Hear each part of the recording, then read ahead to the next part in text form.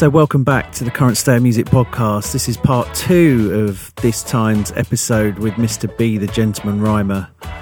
As I explained in the first one, it was too good to cut down and too much to take out. So I decided to make it into a two-parter. So we've already dealt with collapsed lung and the depression that comes with being a pop star and kind of waiting for something to happen. And we left him just after he'd moved to Brighton, and he'd picked up a ukulele and played at Fatboy Slim's birthday party. And it's at this point we'll rejoin him, and I'll see you at the end of the episode. So did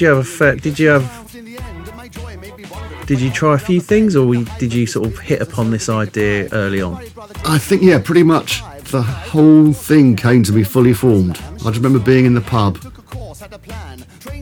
and I think I was trying to find an excuse to dress better. I think we'd had with the old band Skank Thing, we had a band called Schooner Boys, which kind of we were together throughout the whole of this time from the mid-90s on. And it was all the stuff was written by this other guy, Paul, who was in the band. And it was a sort of dandy punk band, I'd call it. We'd write these sort of slightly modish, punky songs, but about sherry and pipe smoking. But sort of we were almost this supposed to be almost like a Clockwork Orange style, ultra-violent gang, but we were all dandies. Yeah. And it was really good, but we just used to record some music, and then we'd make a little video in a slightly like small episodes of the Monkees. Yeah. We'd do a little silly drama thing and then a song at the end. Right. And we did a couple of those, and they were really good fun. And we didn't actually end up doing a gig until 2007. And then we did one gig in Kingston, and I really enjoyed it, but everyone else in the band were just going, don't want to do that again, didn't really like that, don't want to do it. And I thought, this is what we're supposed to be doing, isn't it? Playing gigs and having fun. And they were all, didn't really enjoy that. Right. And so that kind of fizzled. After that was pretty much the end of that. And so I started. So really, Mr. B was a culmination of all these things: the hip hop, the production, the ukulele playing, and the dandyism. Yeah. And I just threw it all together just to see what happened. But it all came to me in the pub when I'd started trying to think, okay, I might wear a tie to the pub. And then the whole thing came to me. I think I remember just saying, well, I'm going to do a thing. It's called Mr. B, the Gentleman Rhymer. It's going to be called Chap Hop, and it's going to be hip hop but dandy. And I'm going to play the banjolele. And it was all there, and it was just a question of doing it. You know, That's the thing of doing stuff on your own. You can have these ideas for a long time without doing anything. But this time I was like, oh, I'm actually going to do it. So I recorded something, put it up on a MySpace page, and then someone got in touch and said, do you want to come and play at a festival? Right. And I think I only had one track at the time, so I thought, right, I better write some more stuff. So I did, and played at the festival. But it was terrifying because it's the first time I'd been on stage on my own to perform. And it was absolutely terrifying. And I never really got in bands. I was never remotely nervous getting on stage, really, apart from when we did The Word. Yeah. You know, and suddenly you've got TV cameras and this big audience of people you don't know, and you've got to try and, you know, wow them. That was absolutely terrifying. But this was slightly scary. But the guy who did sound for me there, he used to do sound for Collapsed Lung, and after I'd finished the show, he came over and said, I'm not being funny or anything, but that's the best thing you've ever done. All right. So, and then, you know, my wife went round flogging little CDs, and they all sold out. And I just had this slight thought that this might actually work. This slightly silly thing that shouldn't make any sense at all may actually work. So what year was that? That was 2007. Summer of 2007. So it's been 10, 11 years ago. Exactly, yeah. And then I kind of... And how's it developed over time then? Well, I think if I listen to the early recordings now, my voice is very different. I think in a way, like you hear the early sort of tapes of Alan Partridge and hear him now, he's almost a different character. So it's not. I was very much doing the Noel Coward thing then. Right. It was all like that sort of thing. Very much like that. And I found after a while it's hard to play a lot of gigs just go because you're slightly constricting your throat. Yeah. It's tricky to do. So I gradually sort of fell slightly into more my normal voice-ish. Although there are, what I call the B degrees, which is my degrees of being Mr. B, where there's on-stage Mr. B, and then there's off-stage Mr. B, and then there's, Jim down the pub with his mates. But do you think, and this is just coming from sort of an outsider's point of view, do you not think that you're kind of semi in character most of the time? Yes, the line has now blurred between who I am and who Mr. B is. Because as you'll sit here today, you look the same as you would do on stage. Yes. Well, I think that was part of it. I think early when I first started doing Mr. B gigs, I had a beard, and I would do a gig which would happen once a month or something like that, and I'd shave the bottom bit of the beard off and just have a slightly rubbish Ian Beale moustache, and then that sort of nothing moustache. That sums that up. I've got the image of that in my head completely. Exactly. When Ian Beale decided to go for the moustache. And it just looked rubbish. But then after a while, I just started getting too many gigs to grow the moustache, grow the beard bit back. And then I went for a little spiv moustache for a bit because I thought that'd be nice and simple. Because you can keep everything quite short then. Yeah. Well, after a while, once it grew into this, once I started getting the tails, the twirls, everything slightly fell into place. And it was part of it was that, I've always been a huge Prince fan, and he lived, you wouldn't see Prince in a pair of jeans and trainers and things like that. And the same apparently was with his band. He would, it was almost slightly James Brown about the whole thing. If they were seen out in jeans and trainers, they'd get fined or something like that. Yeah. They had to kind of live the part, as it were. Yeah. And I think I wanted to dress like this anyway. Okay.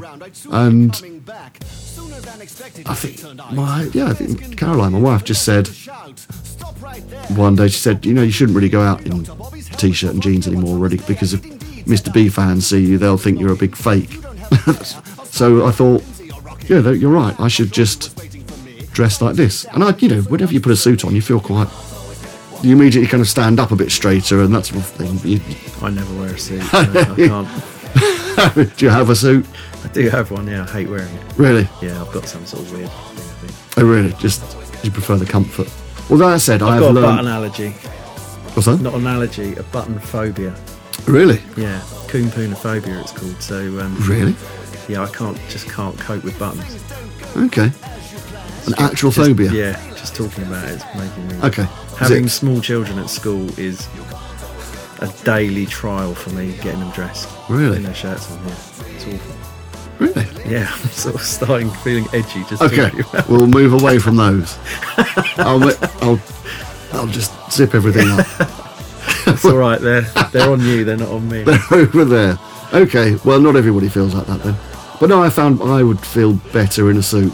Obviously, the whole thing's gone mad now because I've got loads of the things and I probably need to calm down on buying suits. But are you now sort of tied to it though? Like if you want a day off, or for instance, if you thought, okay, I'm done with doing the Mr. B thing, like if you wanted a career move, for instance. Yes.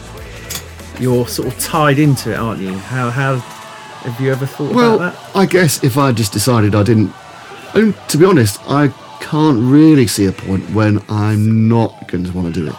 As far as I'm concerned, I will not retire. And the thing is, I think the older I get, hopefully the funnier it'll become. Once the moustache goes grey and I can go a bit sort of Count Arthur Strong with the whole thing. Yeah. I could just... I think almost the older I get, obviously I think everything will start slowing down. I'll probably start doing more slightly glitchy, slow things because I won't have the energy to, and perhaps I will. The original idea was I was going to do the whole thing from a Chesterfield armchair. Then I realised that it's just too restrictive, and also I'd have to carry a Chesterfield armchair around with everywhere, which would be very annoying. But perhaps I will eventually get there. Maybe if I get old and I'm still doing it, I'll do it from the Chesterfield armchair. So, but at the same time, I suppose I just thought if I decided I didn't want to do it, all I'd have to do is shave the moustache off, and I'm a different person. Yeah. No one would recognise me again. This is the thing, I do get recognised a lot because there's something to be said for having a look as far as that goes, and I'm, fairly recognisable. Well, I think it is quite distinctive. Like, I'd seen you, and we'll go back to this in a minute, I'd seen you on the Scott Mills thing on Radio 1. I think that's probably...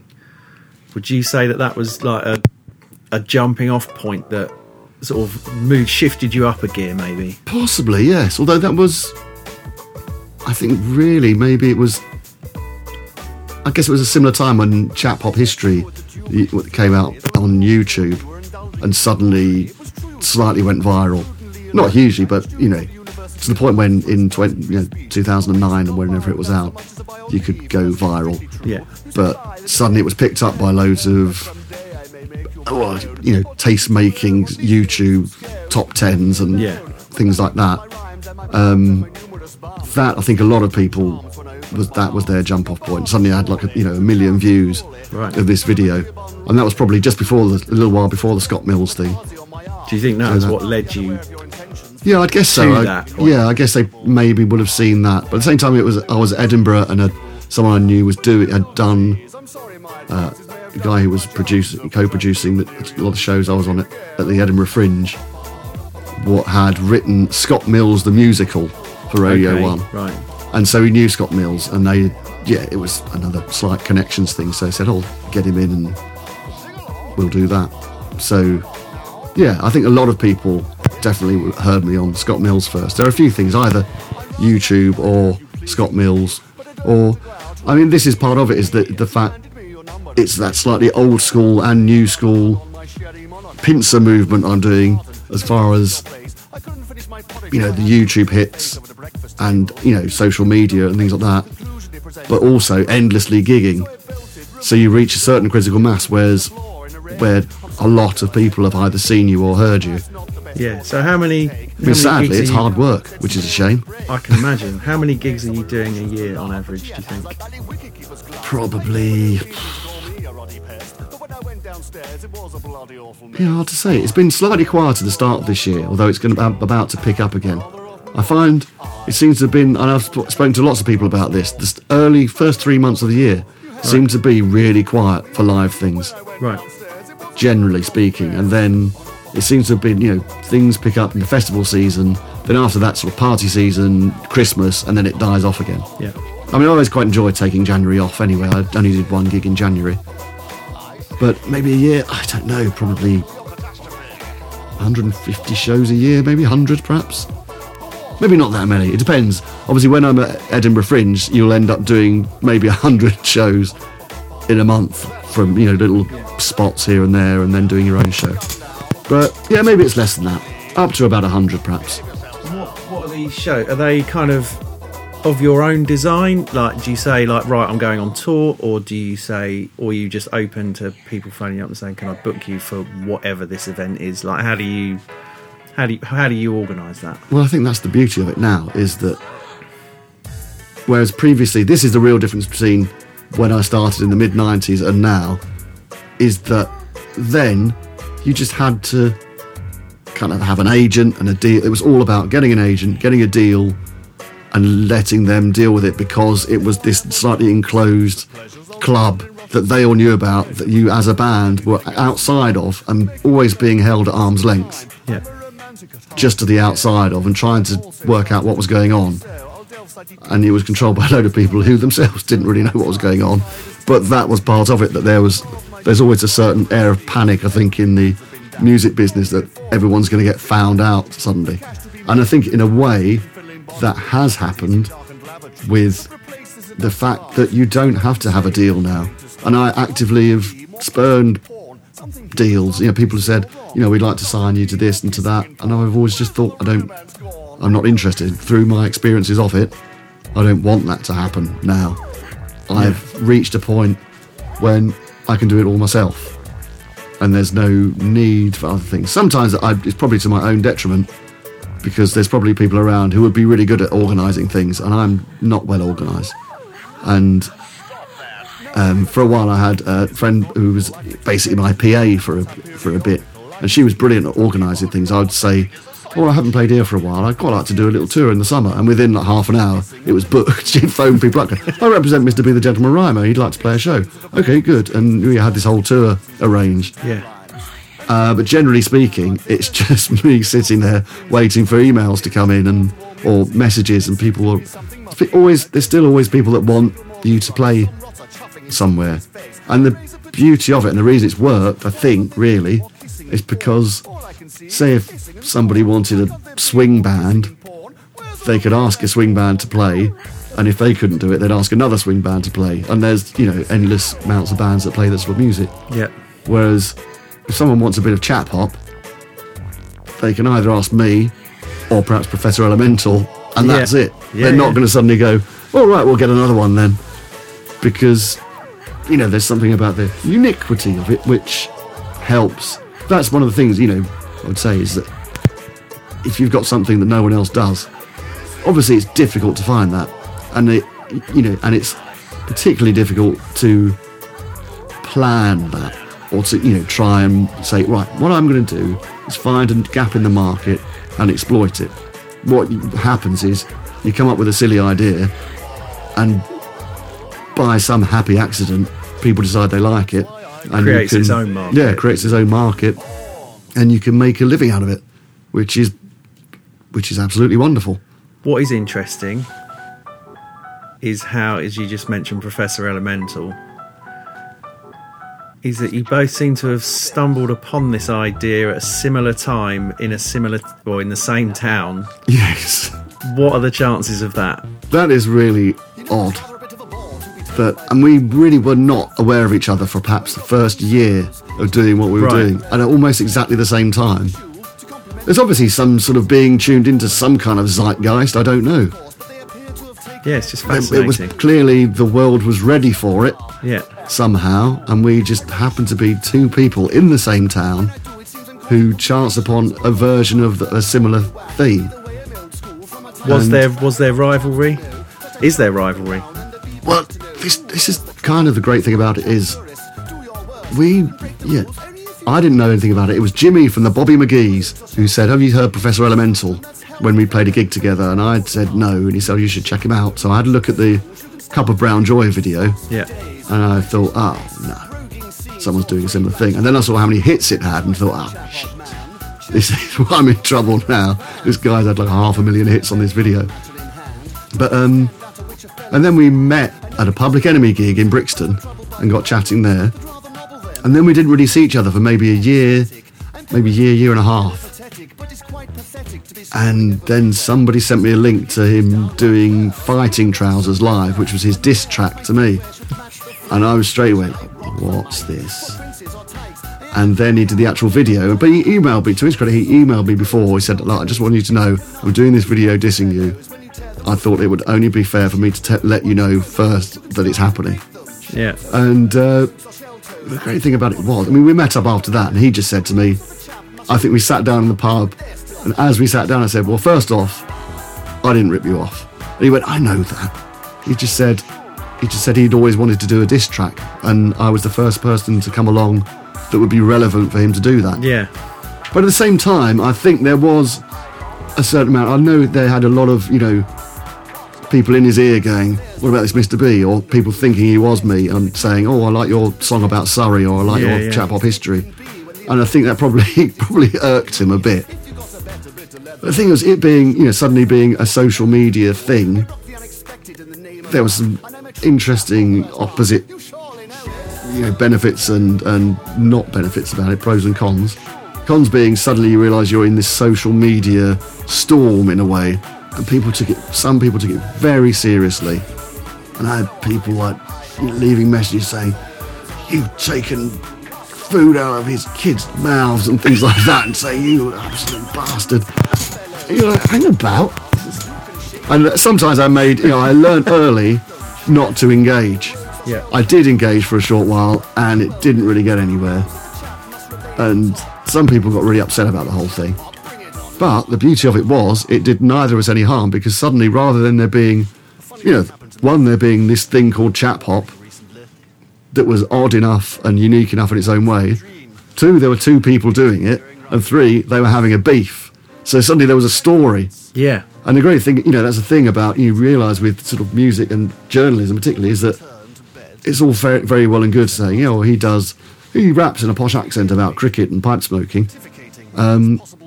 There's a whole other one saying there's 2 of them and they're having a beef and it's gone viral on the internet and, they're going to battle. All that sort of thing was just great fun and did neither of us any harm. Yeah, I bet. We were on the front page of the Wall Street Journal.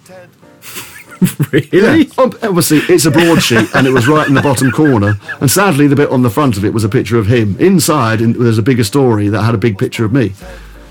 But yeah, it was just this woman who was a journalist at the Wall Street Journal, and she was really into the whole thing and interviewed us both. Yeah. And they did this whole thing in the Wall Street Journal about it. So suddenly there were all these odd things that would start happening, and people got to know who both of us were. Yeah. Which was great. And now we're really good friends now. We catch up every now and again. I just recently did 3 days doing workshops in a school, which a friend of mine who works at this school somehow managed to trick me into doing. And I'd never done anything like that before, really, going into schools. And it was utterly terrifying. Whereas Paul, the prof, he used to work in schools. So, he sent me loads of really good ideas of things to do, which I'm very grateful for. And I think he does, we will sit and talk about music, because we're 2 people who are doing a similar job. Yeah. And there's a unique little friendship that builds out of that. The fact that nobody else really understands what you're doing necessarily. Exactly. Yeah, absolutely, yeah. So it's really good. We often have chats, and he's sort of been very nice and said that as it turned out, he was at one of my first collapsed lung gigs. Right. Which was funny, and recently he said, I found it quite inspiring, and he'd never actually said that before. I was like, you kept that one quiet. And he said he was at Hull University, I think, and Collapsed Lung played there supporting Credit to the Nation. Yeah. And he said he saw me on stage and thought, I could do that then. That's the sort of thing I could do. So another weird little cyclical thing that comes round, and suddenly like, here we are. So you've just mentioned Credit to the Nation and Collapsed Lung. Oh, yes. That's something else that seems to be happening? It is, yes. Yes, absolutely. I mean, the one thing, I'll get just going back to the prof for a minute. The one thing that also we do have, though, is even though we are, we're really good friends now and all of that, we still very much have an eye on each other. I think, speaking for myself, I think Paul's said the same thing, that he will look at what I'm doing and I'll look at what he's doing, and I'll occasionally get a message going, I can't believe you did such and such, like Romesh's podcast or something like that. I'm not at all jealous whatsoever, and I just want you to know that I'm not jealous that you've done it. And we both look at what we're doing and we'll see if one or the other's doing an exciting thing. Say he's got a new album coming out soon, and I'm immediately like, right, if he's got a new album out, I need to get cracking and stop fart-arsing about and actually get to the studio and pull the album together, because I'm always recording. That's the thing, I'm always recording, but it's usually recording music, and it's lyrics that are the things that usually come last. And the things I always carry around a notebook, thinking if I sit down I've got to write some lyrics, and then you'll sit down and get on your phone or something like that. So it's good, but it's one of those good sort of Lennon, McCartney, Jagger, Richards things. I think that you up your game because there's someone out there doing a similar thing. And I wouldn't call it a rivalry, but we have an eye on each other, and it's very healthy. I think if it wasn't for the prof, I may well have faded away and just thought, I can't be bothered. But because we're both out there doing it, we still, we've got a little eye on each other, which is good, and it's a nice thing. Well, I've seen you do shows together, and I think that it's a nice thing to see that, although obviously you will play off each other a bit, you are willing, you sort of support each other in a way. Well, it's like a rivalry, but a support structure as well, isn't it? It's kind of a very unique thing and it's nice to see that. Yes, It's fun to see it on stage as well. Like exactly, because we still slightly keep up the whole premise that we're rivals and we kind of officially hate each other. So it's we still have a dig at each other every now and again. And on social media, we're always we'll take the mickey out of each other, and we'll do that. But it helps. Obviously, people still want us. If people book us together, they go, "Can you do the battle?" And we're like, we don't do that anymore. But we'll do a couple of tracks together at the end, or do some kind of I'll interrupt one of his songs or interrupt one of mine, something along those lines. Yeah. We keep planning on doing things together, and I think we may well do. But at the same time, there's part of it that you think we do need to differentiate ourselves from each other as well. Yeah. It's all very nice being considered to be part of this little mini movement that we both created. But at the same time, we are very different. We do things in a different way. Yeah. We sound different, With me, I do, he's very much a rapper who has a producer and things like that. And I'm, I do everything myself, so it's a bit more about me doing music as well. Yeah. So it's, we're similar but different. It's like that sort of thing, if people listen to house music that that people that don't know it will listen to house music and think it all sounds the same. Yeah. Whereas if if you're into it, it doesn't. Yeah, you can spot the difference. Yeah. So we say yes, collapsed lung, credit to the nation, and things like that. Well, I mentioned this because I didn't know that you were in collapsed lung.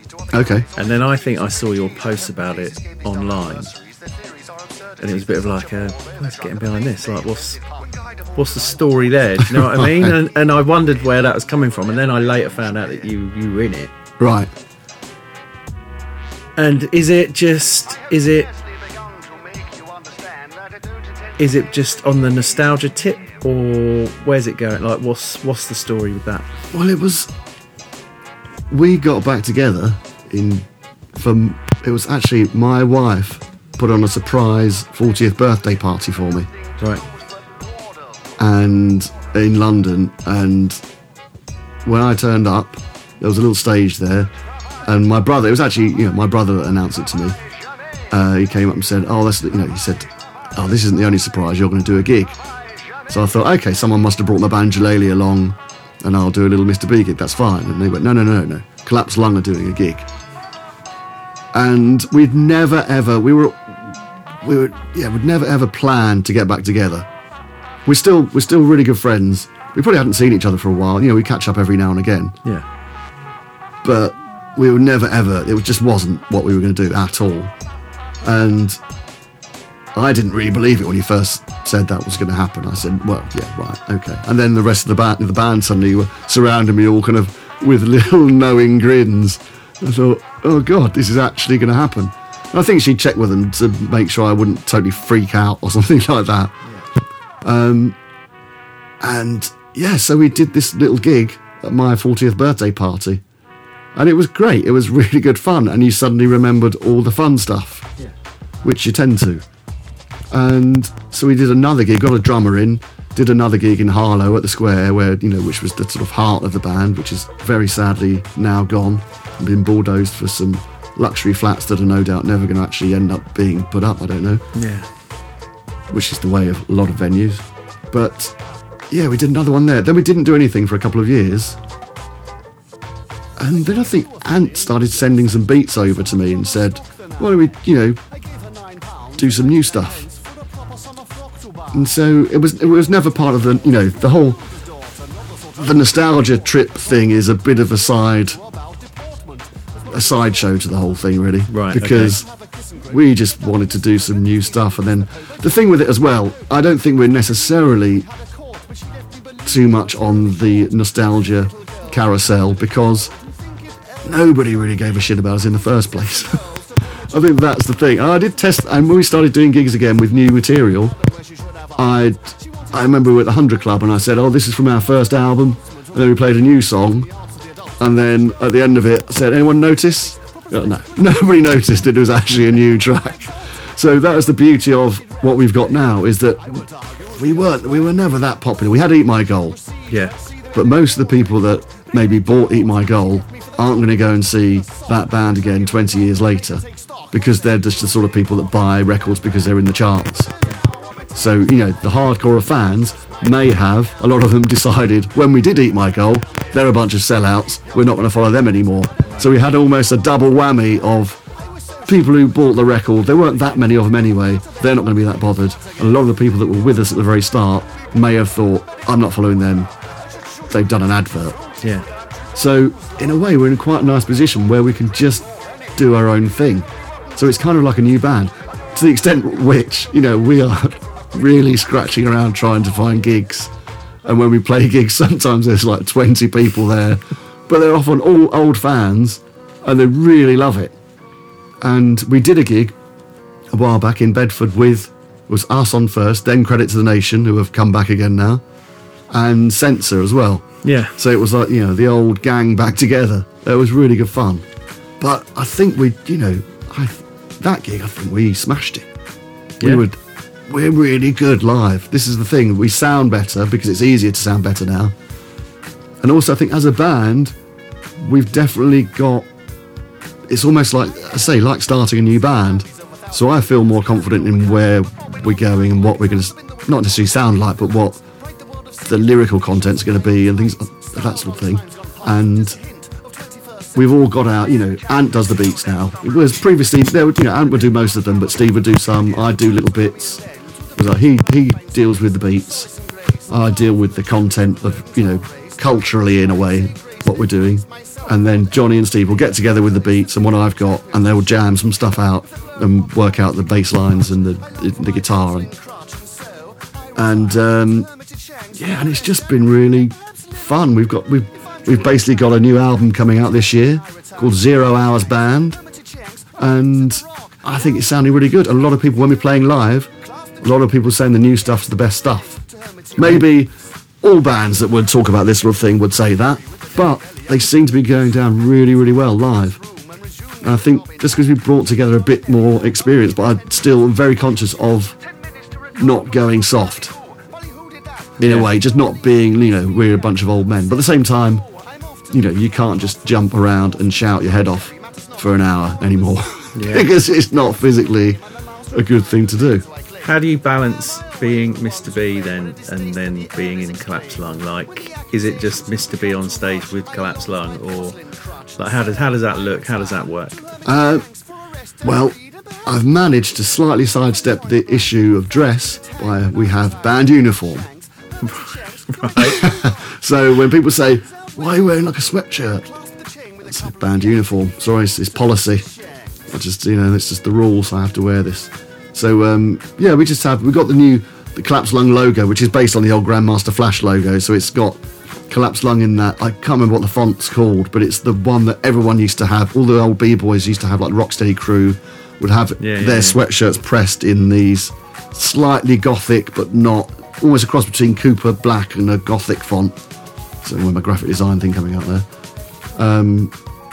That with the two flashes down the middle. And so we sell those T-shirts that say Collapsed Lung on it, but we wear a T-shirt, and I've got some sweatshirts done as well because I felt like I wanted to wear a sweatshirt. Just, you know, something about T-shirts were just a step too far. So we've just got the two. You want to show your arms off? How can I show my arms off? No, Mr. B, I don't show my arms off.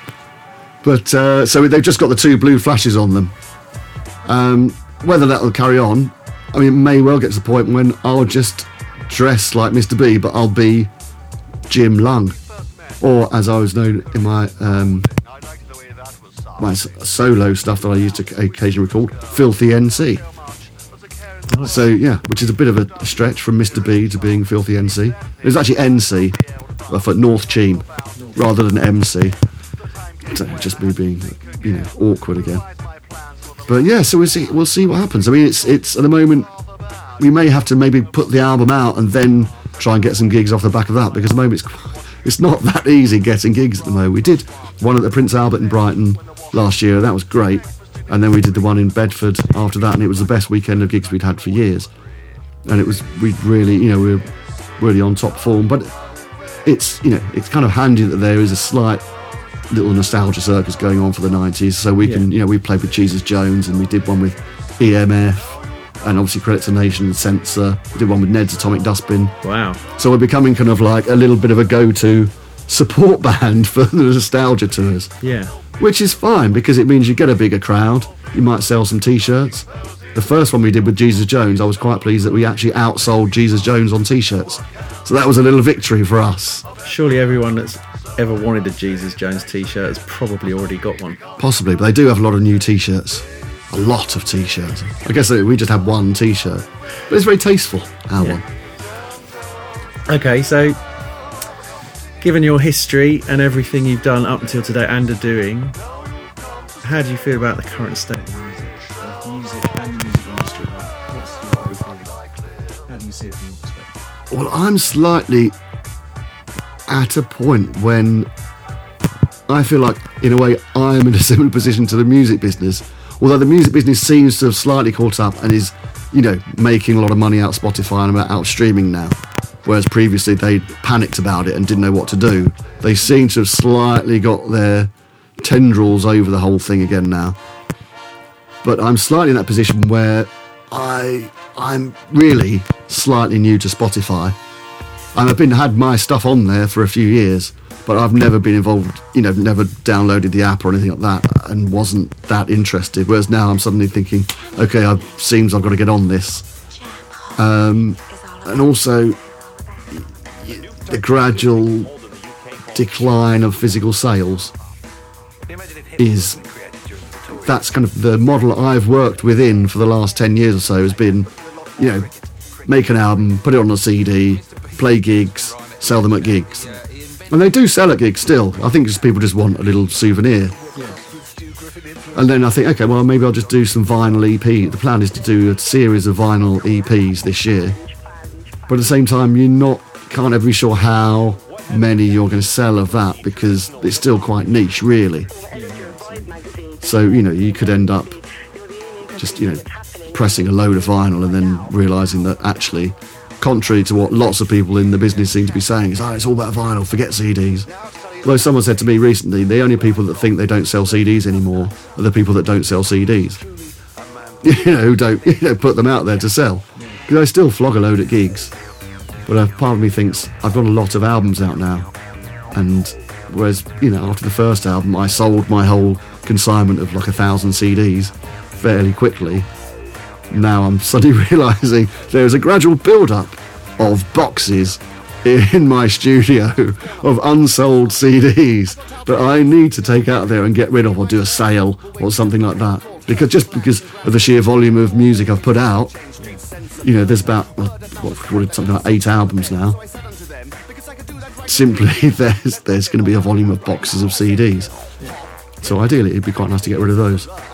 But yeah, so it's the whole Spotify playlists. Realising that that's the new radio playlist, really is the Spotify. You've got to get yourself on the big Spotify playlists. Are you able to do that as like one-man band, or is the structure of it? I don't know. Actually, to be honest, that's the thing. I'm really slightly in the dark with it. I'm learning about it as I go along, which is not very much. Because, I guess part of me, really, I'm effectively quite a bone idle bugger. So I don't take too kindly to thinking that I have to suddenly learn lots of new tricks. So, yeah, we'll see. And there's every possibility. I mean, I really want to look at the stats. I've had millions of plays on Spotify, which is, you suddenly look at the figures and go, what? How did that happen? Then you realise, people are doing this all the time, all over the world. And so you do get a lot of plays, don't get much money for it. But, yeah, you do get played. Do you think, are those streaming services replacing physical sales, or do you find that you're selling less physical and that's to be replaced with streaming, or are you still selling kind of what you expect to sell physical and the streaming's then like bonus on top? I'm still hanging on in there with that, really. I'm still selling a fair amount of physical, particularly at gigs. I mean, online I'm selling less CDs, although the thing is I seem to have now realised, as John from Modern Toss recently told me, said paper, that's what it's all about. Sell things on paper, because people still like that as gifts. And I recently, just before Christmas, I put out the Chap Hop Songbook, yes, which is a nice little, a proper book. It's about 140 odd pages that I've illustrated as well. So I finally use that again. And it's just my lyrics and some chords, not necessarily ukulele chords, it's just the names of the chords of the songs. And that's kind of my biggest seller at the moment, because you don't have to have anything to play it on. That's the thing with CDs, it's only people, the people that seem to be buying it all say, I'll play it in the car, because that's where people have CD players now, because there aren't any anywhere else. People don't often have a CD player in their house now. They'll have a little hub and play everything off their phone. But I'm still, I do still sell things, but I'm very conscious. There is the nagging little feeling in the back of your mind that's, okay, where do we go now? What has to happen? And the whole thing about releasing an album is, it's an odd one. You're going to think, is it worth putting an album out now? I mean, I love the album. I love, albums as a listening experience are great things, and I don't want them to ever die out, because if you make music, you don't want to just do, 3-minute pop songs are great. Mine are often 2 minutes. Brevity being the soul of wit, of course. And just the fact I can usually just not be bothered to write a third verse. There you go. And as if I'm doing slightly amusing songs, the gag turns up a certain way in, and there's only so much you can do with that. You just play with that. So there's no point doing a 10-minute, opus about, I don't know, smoking a pipe and looking at porn or something like that. Not that, that's what you do. Some people Yeah, do that. Well, I've got my more kissing in porn, please, we're British, which is always a popular one. This is the thing, people just, this thing as well is you can try and be as whimsical as possible and clever and, old school, wordy, but, if you're rude, people love it. Which is slightly a sad state of affairs. But I do find that sometimes if I'm doing a gig, I occasionally do like gigs that, say, I did one in January at the fifth birthday party of a Mr. Fogg's, a bar in London, sort of Victorian Phileas Fogg themed place. And it was lots of people from the drinks industry there, and it was just a bit of a jolly for them. And these sort of things you play, your kind of background music, really. So what I tend to do at those often is I'll just play the rudest songs I can possibly imagine, and you just suddenly see people going, what, at the bar, who have been chatting to each other, slightly paying attention by going, what did he just say? Was he just talking about crack? What? That sort of thing, which is quite nice to see. It's a way of of enjoying yourself at things like that. Corporate dues, which I tend to not do many of because they tend to be slightly soul destroying. But that's your way of being slightly subversive about the whole thing. I'll play it at some big corporate thing and then just endlessly sing songs about porn and crack. Why not?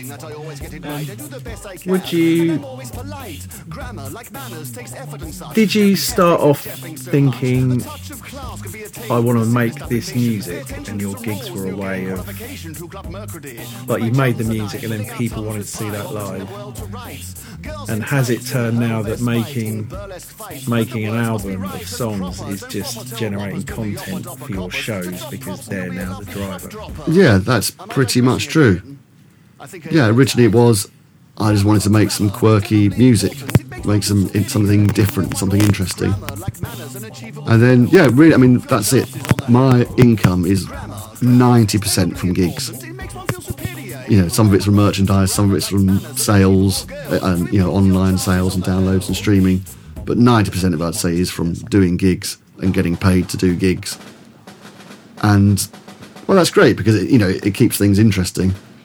And it also hones the art like nothing else, just endlessly playing and realising what does work, what doesn't work, and the fact that sometimes things will work somewhere and things will not work somewhere else. But when you're writing songs, are you always thinking, this is a live track, these are for shows, or do you write songs because they're the songs that need to come out of your head? Do you know what I mean? Yeah, I do. Yeah, absolutely. There's a bit of both. I think largely I will just write songs because I want to write them, and they're in there and they just come out in whichever form they do.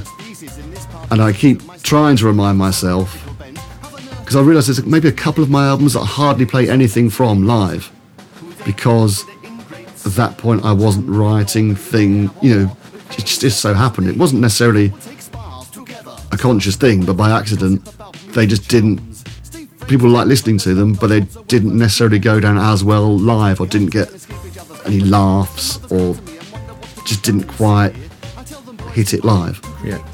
Whereas, I mean, my plan this year, I always say my plan this year, and then suddenly realise we're in April next week. This is the way, I'm actually slowing down my way of working. What I need to do is, someone said to me recently, who was a real perfectionist, she said she had a real revelation that, she said, try and just do stuff that's a bit rubbish. Don't worry about it being rubbish. Just knock stuff out, and you'll find that that's probably the best stuff you'll do.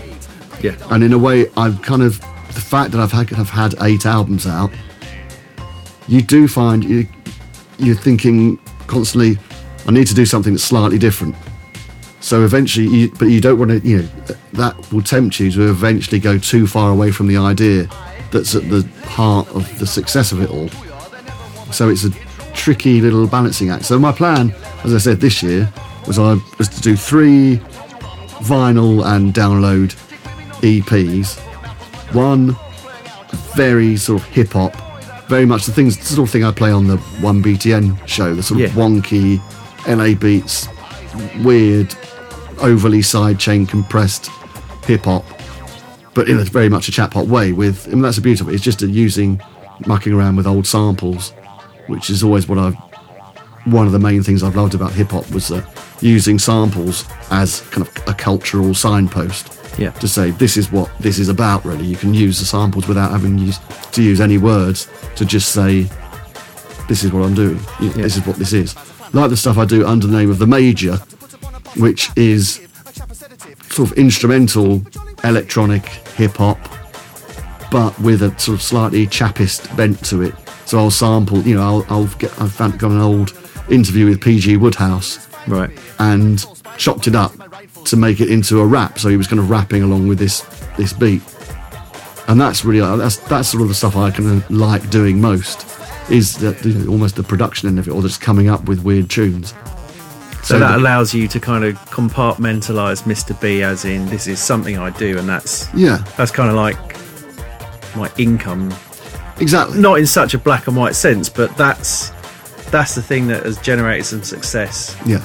And then here's another project where I get to do the avant-garde stuff, so I'm not diluting the Mr. B thing. No, exactly, yeah, that's the thing. I've always, I've always liked to have different personas for different things. But at the same time, I think now I'm realising it's probably a good idea for me to admit that some of these other things I'm doing are by Mr. B, are me. Like The Major, I was always said, The Major is a Chappist electronic hip-hop act signed to the Chap Hop Business Concern. And I'll never mention that it's me, whereas I should really say, this is Mr. B the Gentleman Rhymer doing something different. Because obviously Mr. B the Gentleman Rhymer has a following.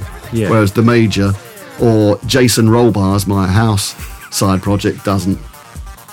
And you kind of realise there's all these different things. I may resurrect Sergeant Rock soon, I think, as well, because that was always really good fun to do. The only reason I'm not doing it is there was some stuff with the old label that maybe it was slightly unresolved, that I should probably not declare myself as Sergeant Rock and go, wait a minute. But so I realise that it's not that easy to just go, oh, here's some kind of wonky house music I'm doing, and expect suddenly loads of people to download it.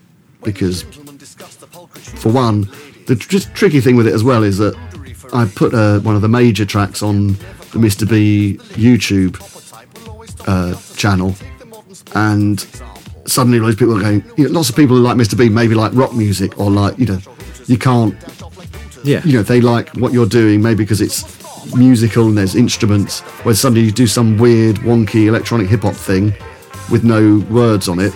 Yeah. And people can kind of go, what's this? No, I don't like this. No, don't. And they assume this is what you're doing now. Yeah. And they think, oh, I'm not going to listen to him anymore because he's doing this now. It's a real weird little balancing act you have to perform. Do you find that having all these different roles within your kind of, you know, your enterprise, Yes. does that take away from the bits that you want to do?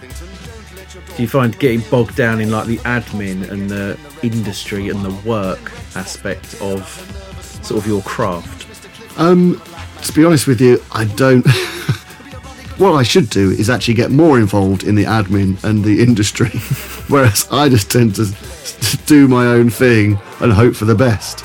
So, you know, most of the time I'm just making music really and going and performing it.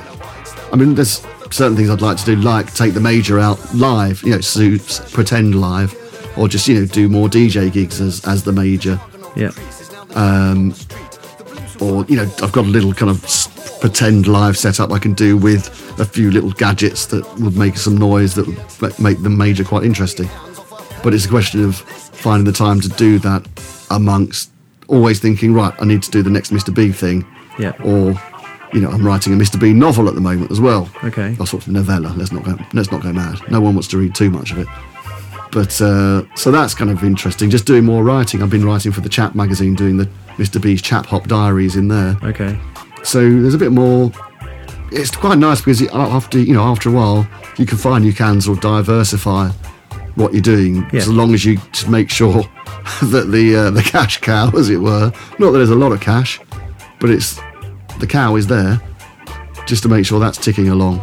Yeah. So I say the plan was to do 3 sort of hip hop EP, one which I'm playing sort of all live instruments on, and it's more just sort of funny cabaret songs, but obviously in a chap hop style as well, and one which is going to be a bit left field, which is called Spam Ballads, which is a kind of psychedelic ballads EP, largely about spam emails and the internet perhaps.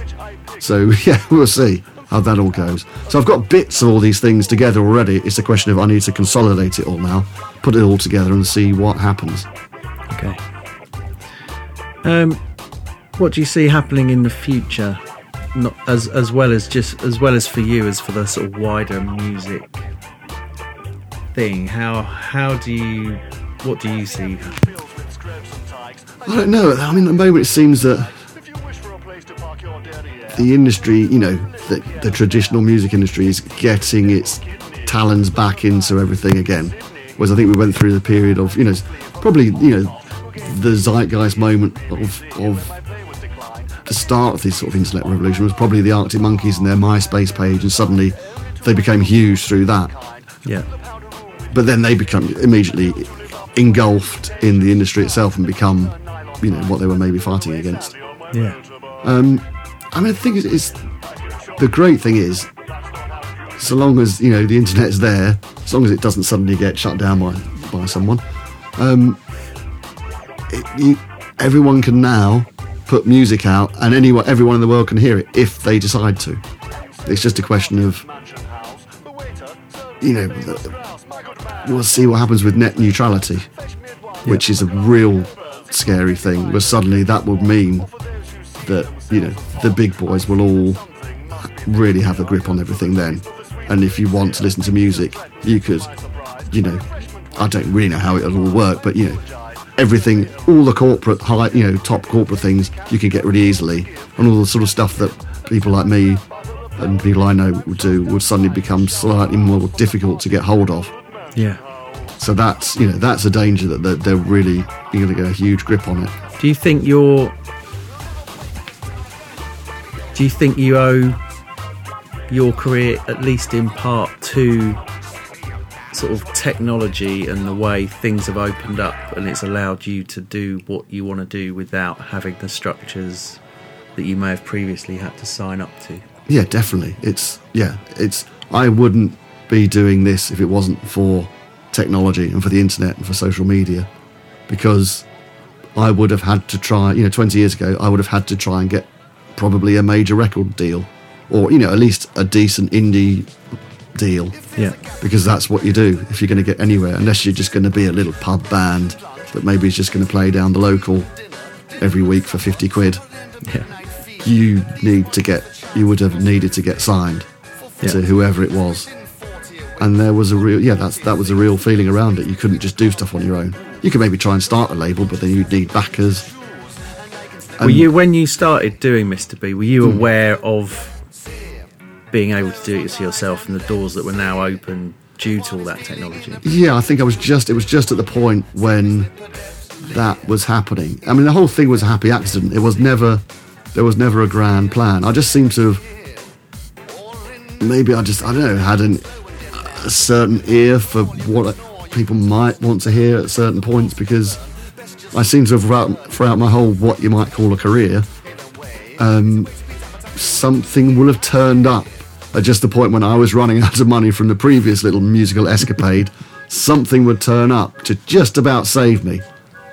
Like, after the Collapsed Lung and after Junior Blanks, that Sergeant Rock came along, and then when that fizzled out and I stopped, people stopped using, ironically, when people stopped using kind of big beat type things, that's when the whole slightly horrible now ukuleles in adverts thing started. Whereas previously, I guess it was an era in the late 90s when everyone was sort of having to make a big noise and all the adverts were were quite bombastic. Yeah. Then there came an era in the early 2000s when I guess companies were starting to think, we have to appear more friendly, because everyone hates us, so we have to appear friendly. So the ukulele is like the friendliest instrument you could possibly have. Yeah. Sadly, I didn't jump on that particular, even though I started playing ukulele just before that. I never really got involved in that. Although I've been asked to do a couple of adverts as Mr. B, right? But they kind of wanted Mr. B in it. Whereas with the Sergeant Rock stuff, I could just say, here's some music. Nobody really knows who it is. It's just some music in an advert. Yeah. And I could just give it to them and leave it at that. Whereas there was like a Yorkshire Tea, I think, asked me to do an ad. And they wanted Mr. B to be in it. And for one, they weren't offering nearly enough money. And two, that would have been a disaster, because I would have suddenly been the Yorkshire Tea man. And I don't think at my level there's any coming back from something like that. Yeah. That's it, you're done. And then you just have to stop doing what you're doing and try something else. So, I seem to have been lucky in that front.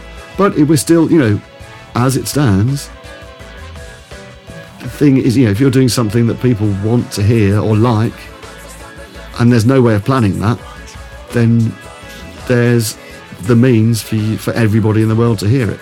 Yeah. Or not everybody, but lots of people. Yeah. To hear it. So it's, that can't be anything but a good thing. Really, it's just we have to be very vigilant about people who try and take certain rights away from us. Yes. Which, that's the thing with the music business largely been like, in the 60s, it was obviously run by people who knew about money, but it was run by people who maybe thought, let's give this a listen. This might be interesting. The kids might like this. Whereas now it's much more, cynical, and it's run by hedge funds and things like that. They're the people who own the music companies, so the whole thing is just about the bottom line. Yeah. Which is why so much, I don't think it's just me being an old fart, but it does sound like pretty much most of what you'll hear in the charts could be by any of the artists who are in the charts. Yeah. So an Ed Sheeran track could well be a Rihanna track, and they do obviously. Certain tracks that someone's put out have originally been written for someone else. Yeah. And they're pretty much interchangeable. Yeah. So, and I do think that's not me being an old fart with any luck, being that, it's new music, rubbish. Because I do, still like new music, but it's just that, that sort of end of pop music's always been a bit rubbish. But, even bands like Duran Duran, everyone thought they were, cheesy, but they were a band. They could play, write songs, and they were interesting to look at, and they had it all going on. They certainly did. Have you got any advice for anybody aspiring to either enter the music industry or make music and maybe make a career out of it? Well, I would say, because of the democratic nature, I think, of the way things are, it can be, of the internet. You just have to kind of, what you're doing has to be unique, really, or very, very good. There's things, obviously, that come through recently. There's a couple of bands like Noah and Lewis Cole and people like Wolfpack who seem to have come through because people watch their videos and they are just incredible young musicians, just really good at what they do and kind of funky and what have you. And usually with like Lewis Cole, it's just really funny as well. That's a really good thing about him. It's just, and there's a definite sort of social media savvy about a lot of what they do. A lot of it's very filmed in a very low tech way, because you can just film. That's a kind of really good kind of punk thing about it. You can film a video now on your iPhone, which will probably get as many hits as something that's been lit beautifully. Because I found that I was talking to Paul Hartnell from Orbital, and he was saying that he'd done a lot of videos that were had famous people in them and were really well lit and great things. And then he put a video up a year or so ago, just him in his studio jamming, just switched the phone on in one position, jamming out this crazy techno track. And he said it just went mad. People loved it because they were seeing how it was happening. It was kind of sort of slightly behind the scenes thing, which I think people like to see now, that you're how you go about doing it, because they've had all the here's some snazzy, expensive Hype Williams video, and now they're like, I want to see how it's done. Yeah, and that's quite good. I mean, I think that's it. It's try and be unique and be honest with yourselves about it. If it's not unique, maybe think about a way of making it different or better. That's it, because it's just people. That's how it happened for me, really. It's just doing something that, say no one else, maybe one other person in the same town was doing. But generally speaking, obviously I consider that I would do it in a different way, and he would say he does it in a different way to me. Yeah. So be that act that if someone wants to book you, if you can't do it or don't want to do it, they can't book someone else. Yeah. Because they'll want you to do it, because you're the only person that does that particular thing. Sure. I mean, it's easier said than done, obviously, and I completely lucked into it. But, that just seems to be the best way of doing it, because you're not, it's not going to be easy for you to get a record deal, especially with a major label. I don't know if it seems, at the moment, the kind of big pop stars that are around now have been around for the last 15 years, really. Where there aren't really any new... I mean, there are new people coming through, but megastars. It's still you certainly see Beyonce, that from Jay-Z. festival lineups. Yeah. It's Absolutely. Where are the bands coming up that are going to be hitting those spots in a few years' time? They're going to headline them. Exactly. Where are they? And I think bands obviously don't get a chance to grow. Often you'll find, like in the same way that with podcasts, they usually hit their stride after about 6 podcasts. With a band, sometimes it'll be the case, the first album's the classic and that's it. But sometimes it'll take them 4 or 5 albums to suddenly go, oh, here we go, we've hit our stride. Yeah. But I don't think bands, generally speaking, are going to get a chance to do that now. You could have a band that's, its 4th album would have been the classic, but they're not going to get the chance to do that if they're on a major label now. They'll have to make millions on the first album, or that's it, they're finished. Yeah. So do you think that kind of it's almost going full circle, going back to your kind of DIY roots, that now really, given all the technology and what we've learned, that it's kind of going back that way, that you're maybe almost better off sort of learning how sort of some things work and doing it yourself and bypassing all of that?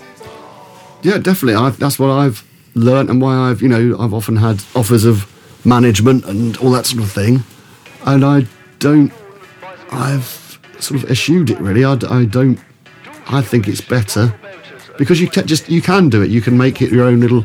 It depends what you want from it. I'd never particularly wanted to be famous or anything like that. I just wanted to make a bit of a living out of music. Maybe it's just my utter lack of ambition that has worked out for me somehow. Just the fact that yeah, I didn't think I wanted to be a huge star. That's a real problem, that people want to be famous. Yeah. And that you'll find that will eat your soul away, because you'll realise that you could be famous but you've got nothing you love doing. You'd be famous without a passion for anything, and that's just must be fairly grim. Because I'll always make music, even I'm just I've been very lucky to have been able to just be a musician for the last 20 odd years, which is not something that many people are able to do, especially at this level. I seem to have just lucked out and things turning up at the right time. And do you think it's that? Because I was talking to Mark Ray from Ray and Christian in a previous podcast, and he said everybody gets the same luck. Everybody gets the same opportunities, but it's what you do with those opportunities that kind of make it sound like somebody's more lucky than someone else, because the person that's ready for that opportunity when it comes looks lucky, but it isn't. It's because they're ready for it, and the person that isn't ready for it then doesn't take it, and it looks like they haven't had the same amount of luck. I guess so. Well, maybe not luck, it's just plain old genius, perhaps. Maybe that's it. But no, I seem to have just managed to find something. I mean, Mr. B's the first thing I've done that's lasted any really period of time. I think I've become bored with things relatively quickly. But luckily, because Mr. B is a culmination of all the things I've done before, so there's rapping on there, there's production on there, there's playing the ukulele, there's messing around with the English language, there's the style and dandyism of it, and I can, these are all the bits that I like. I'm just, I hate to say lucky again, but I'm very fortunate. I'm happy that I'm able to play around with it, whichever bit of that I fancy at the time. So that's why I never get bored with it, because I can take it off in various directions. Maybe I could do just a stand-up show with it, or I could, with things like the Major, I could just do a weird little electronic thing, or there's many avenues it could take. I could just do the writing end of stuff, whether one will be more successful than the other. Yeah. But it's creatively, I've got a very open road ahead, and I can just go take whichever way I fancy, which is very nice, which does the job. So and I think I was talking to you before about it, saying in a way the older Mr. B gets, the funnier it'll be, or the more interesting perhaps it'll be. Whereas usually, if I was with, in a pop band, the older you get, you're finished. Yeah. Whereas with Mr. B, it's this sort of odd thing that I tend to have a real mix of ages in my audiences. From really young kids to grandparents and to all things, all points in between. Yeah. So it can go any way, which is. It's great that I'm able to do something that I'm still, after 11 years of doing it, still get that little feeling, when I'm starting to do something, a new EP or something like that. I'm excited about it. And I'm still interested, which, never really happened before. I'd sort of trot off in a different direction, but Mr. B's kind of held me there. Also because Mr. B is the one that's making me money and making me my living at the moment. So therefore, I'm not going to shoot that cash cow. But, I'm able to keep my head above water with it. I'm not suggesting I'm fabulously rich or anything like that. But it's something that still excites me, and I still feel that I have many different directions to take it in, which is a very nice feeling. Excellent. I think I've let you talk. Well, not let you talk. I've enjoyed you talking, but you probably need a drink or I've something. probably babbled on for far too long. So thank you for coming in and doing this. A pleasure. Thank you very much. So there we are, part 1 and part 2 of Mr. B the Gentleman Rhymer, and I do hope you enjoyed that conversation as much as I did doing it.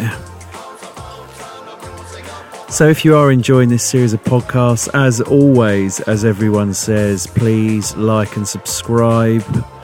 If you can leave me a review, that would be great. Basically, the more people that hear this means the bigger guests I can get. So your small amount of time that it takes to do that is Very much appreciated.